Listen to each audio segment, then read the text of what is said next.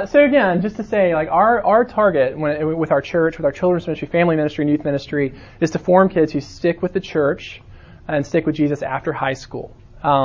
We are my mentor, as I was saying, my mentor in Charlotte is my pastor, who's formerly a youth minister.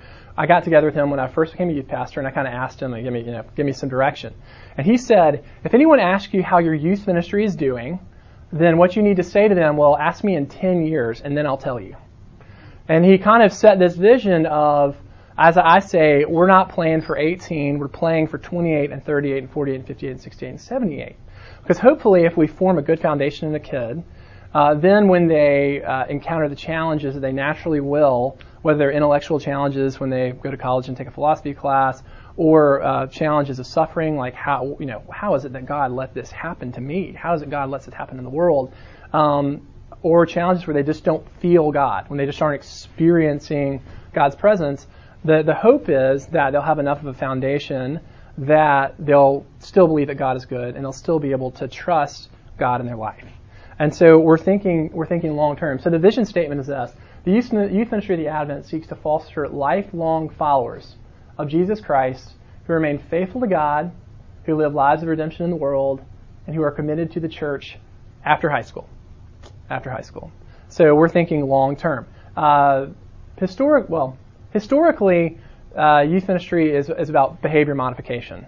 I get enough kids to not drink and to not smoke and to not have premarital, and to sign a pledge that they're not going to have premarital sex, and carry around a Bible and put on a bracelet, and that's what I've done. That's playing for 18, for these kind of visible signs. But long-term faith, you have to build a deep, deep foundation, and that occurs, that's blocking and tackling.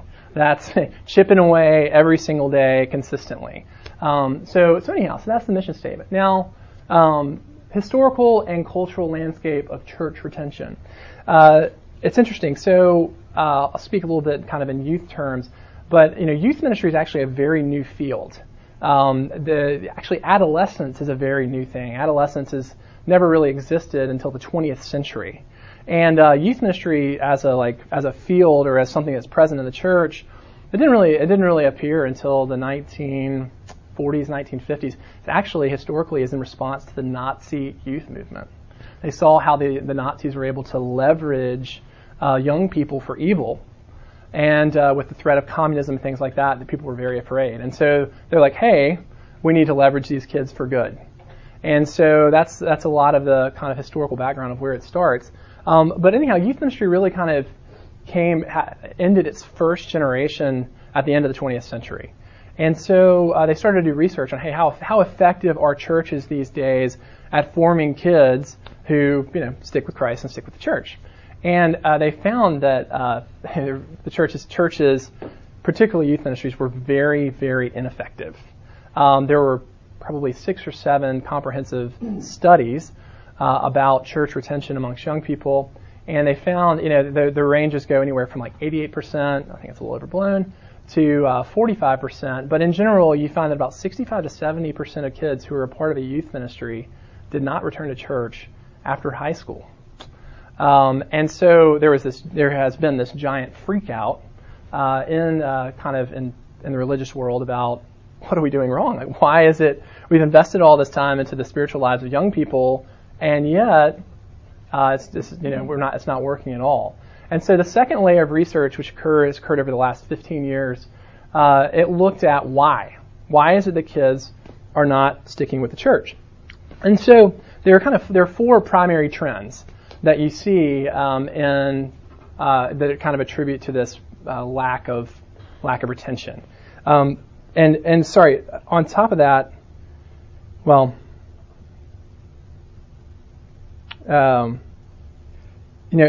thing that's pretty disappointing is it's not terribly surprising in the general culture that that kind of church involvement or religious affiliation is declining.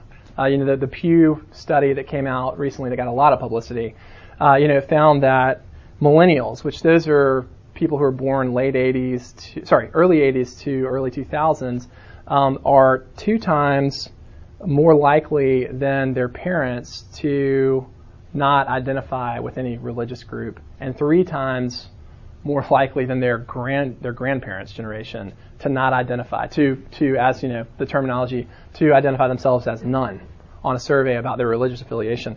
But what they found really is that kids who are in youth ministries haven't been that much better than the general culture. There are some people who say that you could almost say that a kid who grows up in a youth ministry is about as likely to end up in church as a person who grew up in a non-Christian home. That youth ministries actually have done work to repel kids from the church.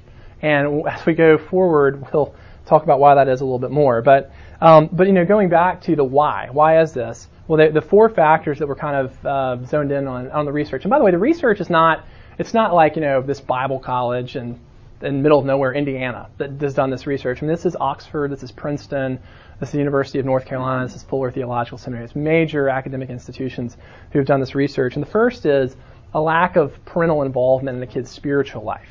Now, you're about to feel very indicted or condemned by me saying that, but in reality, they found that basically parents will kind of treat their kid's spiritual life in a similar fashion to the way we treat Little League or piano lessons. So it's like, okay, for my kid's athletic development, I'm going to send them off to Little League or to swim practice or to the strength coach. And for my kids' academic development, I send them to school or I send them to a tutor. For my kids, artistic development, they'll go take piano lessons or guitar lessons. And for my kids' spiritual life, that's where the church is. I outsource that to the church. And really, you can interpret this, and people have, tried to point the finger at parents, but it's really the fault of the church. Churches have done a terrible job of communicating to parents, their role in their kids' spiritual life and how important that is and how valuable it is, and also equipping parents. Giving them tools to lead their kids spiritually. I mean, it's not, most people, kind of the trend is they'll maybe not be super active in the church, and then they get married, and maybe start to go back a little bit, and then they have kids, and it's like, okay, life just got real, right? And so, most people, I think, come into parenthood without a ton of tools on, what it looks like and what it means to spiritually invest in your child, to disciple your child as a parent. And so churches have been happy to just, kind of say, yeah, just send us your kids and we've got it from here.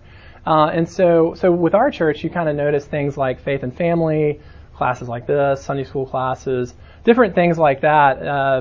This is all because we feel like the church as a whole has failed to help parents. And so, we really try to make an effort.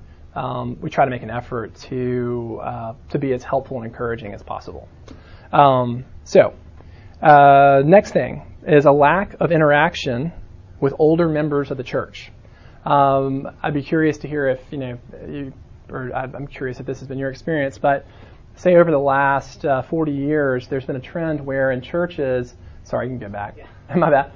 There's been a trend where churches, they have children's chapel for little kids, and then you've got the youth group, and you've got youth Sunday school, and even a youth worship service at some churches. And the kids basically have very little interaction with people who are not in their age group. And so what they found in terms of the research is that when kids go to college, they've always been segregated. They've never had to interact with older people in a religious environment. They've never sat beside the person who has their 18-month-old there or their 2-year-old who is asking lots of questions, who's loud and disruptive, and they're kind of creeped out by interacting with older people, and so consequently they just kind of stay away from the church because they are socially uncomfortable, and it's because they've never been given an opportunity to interact with older adults. Third, it would be a lack of discipleship focus. Here's what I mean by that. The end game historically for youth ministry has not been forming kids who have a real relationship with God, who trust God with their life, who see the world through Scripture, things like that, who are like honest to goodness Christians. The focus has been get the kids in the door and make them behave well. So, hey, who cares if there's any substance? Let's just tell the kids we're going to play Chubby Bunny tonight. Let's throw a lot of pizza out there. Let's play some games. I cannot even tell you the stories I've heard of things that youth ministers have done to try to, the next attraction for a kid. Eating live goldfish, terribly common. I know someone who grew up in a church in Mississippi, and the youth pastor, they used to play a game where they would play hide and seek in the church, and if you got caught, you would sit in a chair, and you had to touch something that would electrocute you. You would get electrically shocked.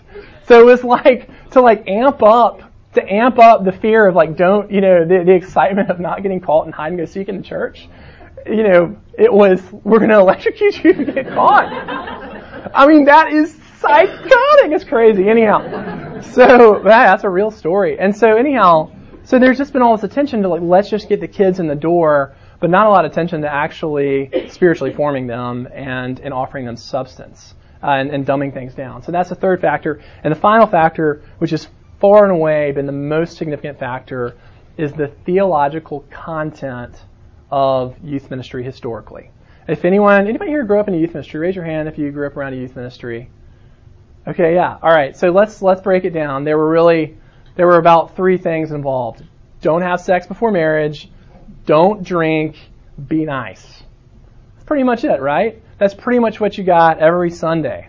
Anything about the Bible or the Trinity or God's grace for you or how to pray or things like that, not so much at the forefront, but it's just basically moral directives, moral imperatives. And so the image of youth ministry is moralism, entertainment, and then emotional experience, right? You got to play Light the Fire. Anybody remember Light the Fire from growing up? All these songs that didn't necessarily have any Christian content, but they were all directed to get you motivated for Jesus. So entertain, give some rules, and then give a pep talk and some music that's going to emotionally inspire you to be good for a week until you come on back and we do it all over again. And so it's interesting. One of the primary books written about this is by a scholar at Princeton named Kenda Creasy-Dean, and her book is called Almost Christian. The reason she calls it Almost Christian is because she says that the message of youth ministry historically is almost Christian. Not quite Christian, almost Christian. And so anyhow, in this research, Christian Smith, who is at Oxford, he's now at Notre Dame, and he did this in conjunction with University of North Carolina. He coined this term in a book called Soul Searching that encapsulates the theology that we give to young people, and this includes children and teenagers. But it says it's moralistic therapeutic deism. Moralistic therapeutic deism. It makes perfect sense when you break down what those words mean. It's moralistic means basically just giving rules, giving moral directives. Therapeutic is try to arouse an emotional experience, and it's kind of about me and my felt needs. And then deism, there's a God, but he's kind of out there, and I can call him if I really need him. But as far as day-to-day life, he's in China, and I'm here in the United States. He's just not really here. And so, which kind of makes sense, right? It makes sense when you think about the practice of youth ministry and what you may have experienced as a kid, that moralistic therapeutic deism is kind of the overarching theology of young people who've gone through youth ministries. And so basically they came up with that term from doing 275 30-minute interviews with students, and they asked them what they believed. And that's how they described it overall. But they came up with 5 core beliefs of the average average religious teenager. Core belief number 1, a God exists who created and ordered the world and watches over human life on the earth. God wants people to be good, nice, and fair to each other, as taught in the Bible and most world religions. The central goal of life is to be happy and to feel good about yourself. Oh my gosh. Help us, Lord God. I'm all about joy, but I think God's glory probably fits into there somewhere. God does not need to be particularly involved in one's life except when God is needed to resolve a problem. So there you see the deism flowing through. And the last one, good people go to heaven when they die. So even this idea of being saved by grace and by faith is not on the radar. Amazingly, in these are 275 30-minute interviews, The word sin was mentioned. They did a word count on the number of times certain words were mentioned in all of the interviews. Okay, think about how many words a teenager can spit out in 30 minutes. 275 teenagers. All right. Sin was mentioned 47 times. Repentance was mentioned 12 times. The word gospel was not mentioned one time. The word justification was not mentioned one time. Salvation was mentioned 6 times. The word grace was used 3 times total. 275 30-minute interviews. The word grace was used twice as many times in reference to the television show Will and Grace than in reference to the theological concept of God's unmerited love for sinners. Okay? So that just tells the whole story about kind of the lack of substance historically when it comes to the way that we churches have tried to form kids as Christians. Another study, College Transition Project by Fuller Theological Seminary, they focused exclusively on Christian youth ministry kids. They were a little more targeted in that way. They said that they asked kids to define the gospel, and they said that 35% of the kids did not mention Jesus when defining the gospel. And they said that the majority of kids define the gospel in terms of what we do for God as opposed to what God has done for us through Christ. And so they used the term the Jesus jacket. They said the kind of the theological mindset of young people was the Jesus jacket. And that means basically it's a set of behaviors that you put on and that's what it means to be a Christian. And so it's very interesting. The leader, one of the 2 leaders of that study, Chap Clark, he said this: a performance-based Christianity can last only so long. When kids reach the awareness through failure or pain or insecurity or inner wrestling with who is the owner of their faith, that they do not have the power or interest to keep the faith treadmill going, they will put their faith aside. So, frightening statistic from this study is that the kids who were the most likely to be sexually active in college and engage in binge drinking were kids who in high school did not drink, did not have sex, and who defined the gospel in terms of what they do for God instead of what God has done for them. So basically, we all know this. We all failed. We all had a moral failure of some sort. We all had a humiliation of some sort. We all kind of came to the end of our rope at some point. And what he's basically saying is that a kid who does not understand Christianity is what God has done for them in Christ. That it's, because of Jesus, God loves you unconditionally. God has grace for you every second of the day. And whenever you mess up, whenever you're exhausted, there is a well of mercy that you can always go to, and that well of mercy is Jesus. Okay?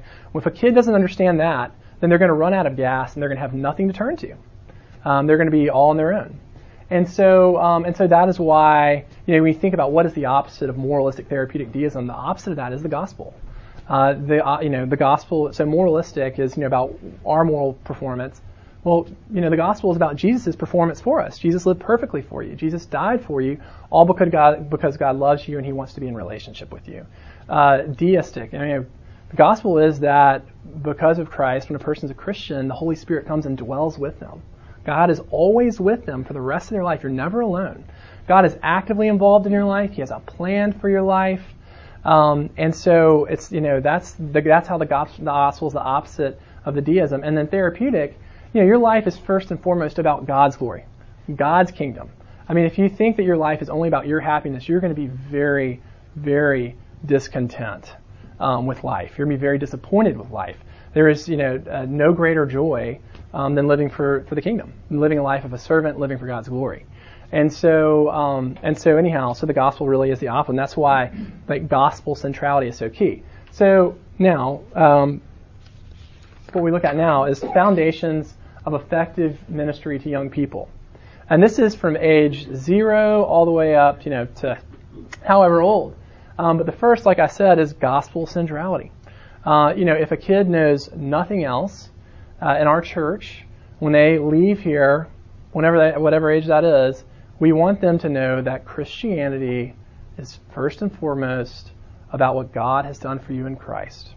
It is first and foremost about God's unconditional love for you, regardless of how sinful you are, regardless of how much you screw up, regardless of how much you doubt.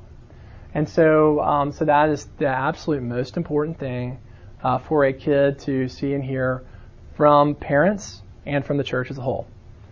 Secondly, second principle is theological depth through exegetical biblical teaching.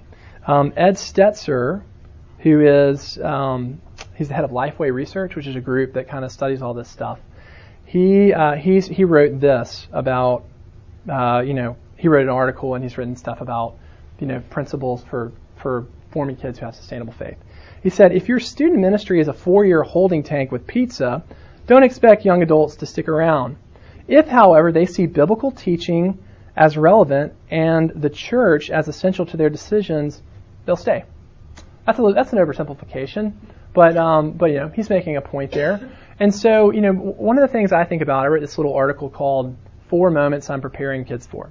And one of them was, two of them are relevant to this. One is when they have an atheist philosophy professor their freshman year, or they have that kid who's an angry atheist on their hall who also was a debater in high school. He's very persuasive. The kid will have the kids who go to our church will have a basic theological grid through which they can interpret those things. Obviously, none of them are going to go debate Richard Dawkins or anything like that, but they have, some basic foundations, a basic worldview where they're not just dealing from nothing, not just dealing from scratch, right? They have some theological grid through that. And another one was when their best friend dies in a car accident or when their parent gets cancer. Because, there is going to be a time when they are going to suffer and they are going to say, what in the world, God? Is God real? Could God be good if he's allowing this to happen to me? And again, in moments like that, there are lots of moments in our faith most moments where we need our heart. That's a moment where we need our head. That's a moment where we need to remind ourselves, I know that God is good because Jesus is the very image and the exact representation of God. I know that God is with me. I know that God can empathize with what I'm going through because he went through this as the person Jesus Christ. So basically, kids need to be theologically prepared for those moments, so that they can lean on God and remain strong when those struggles come. All right, a third principle is relational discipleship. The nature of Christianity is that we do this all together. That we do this in relationship with one another. We can teach our kids can regurgitate the definition of the gospel. I make boys in my Bible study define the gospel every single Bible study. And they can, give us great answers to about the sovereignty of God and blah, blah, blah, blah.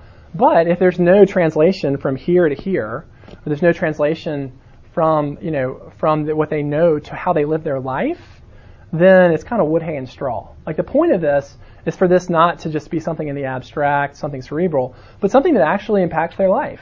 That, when they make decisions, they think about Scripture.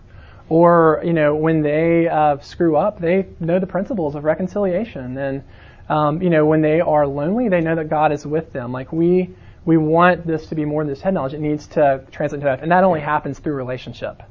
That only happens through walking with life as parents with your own kids, knowing what's going on with them, asking them how it is that God's love for them or God's sovereignty applies to their problems, and for us as people in the church, volunteers, youth ministers, so on and so forth, to be relationally involved with people. That's the only way it's going to work. So that has to be in there as well.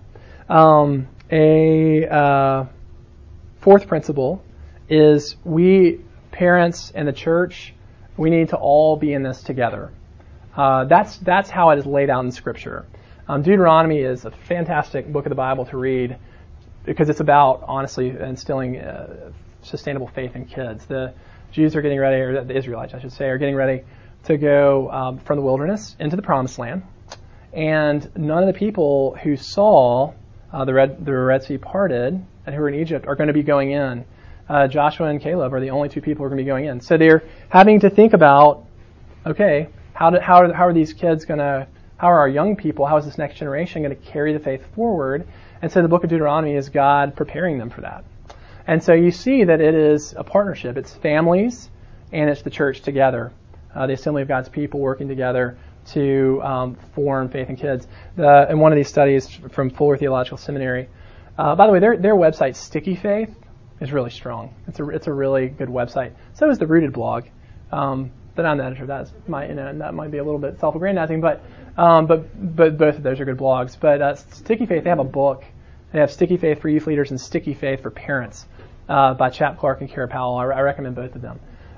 But they found that there's a direct correlation between a kid sticking with Christ in the church after high school and that kid, the number of people outside the kid's family and outside the kid's generation that invested, the kid felt invested in their life.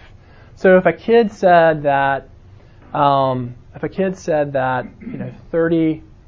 3 people from the church, they felt like really kind of invested in them, cared for them, were interested in their spiritual life, then there was a very, very high likelihood that child would stick and would be attending church.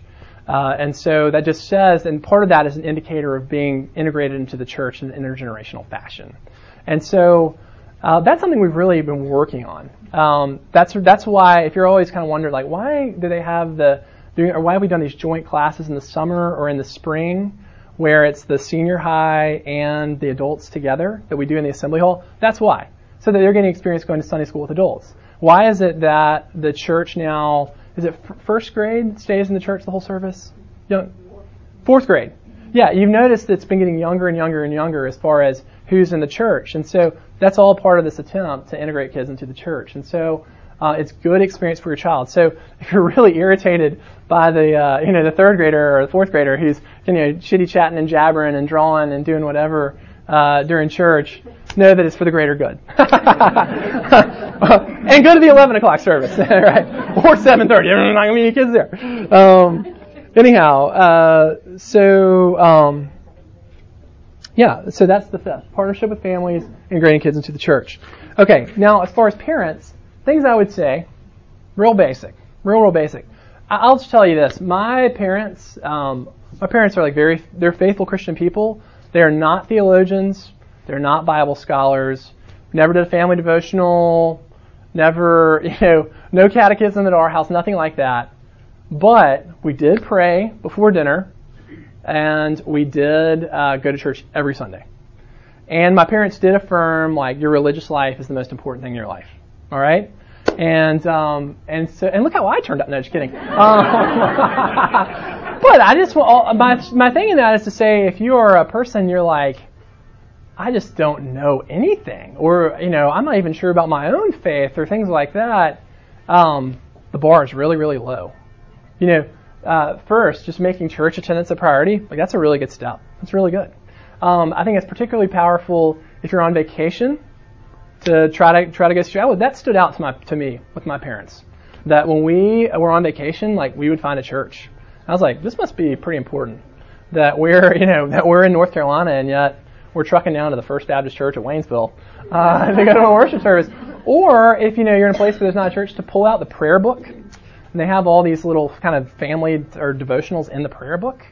And you can pull it offline. And just to do that for 10 minutes on a Sunday, if you're at the beach or at the lake, that speaks a lot to your kids. And if it's in the prayer book, that means you don't have to do any work. You just read it, right? So anyhow, make church attendance a priority. Number 2, seek deeper joy and peace in Christ in your own spiritual life. Why is that? I was talking to a parent this week about this type of stuff. And it's like, why is it that I am my kid's spiritual life is the most important thing to me? Why is it that I pray out loud with my kids every night? Why is it that we go to church? Why is it we read the Jesus Storybook Bible and all that kind of stuff? Why is it we're going to do catechism? It's because Jesus is the single best thing in my entire life. Definitely the single best thing in my entire life. Deepest source of joy.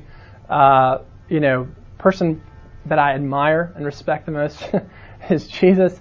It's because, my motivation for my kids' spiritual life is not out of a sense of obligation. It's because I really want them to taste the wonder of knowing Jesus in the same way that I do.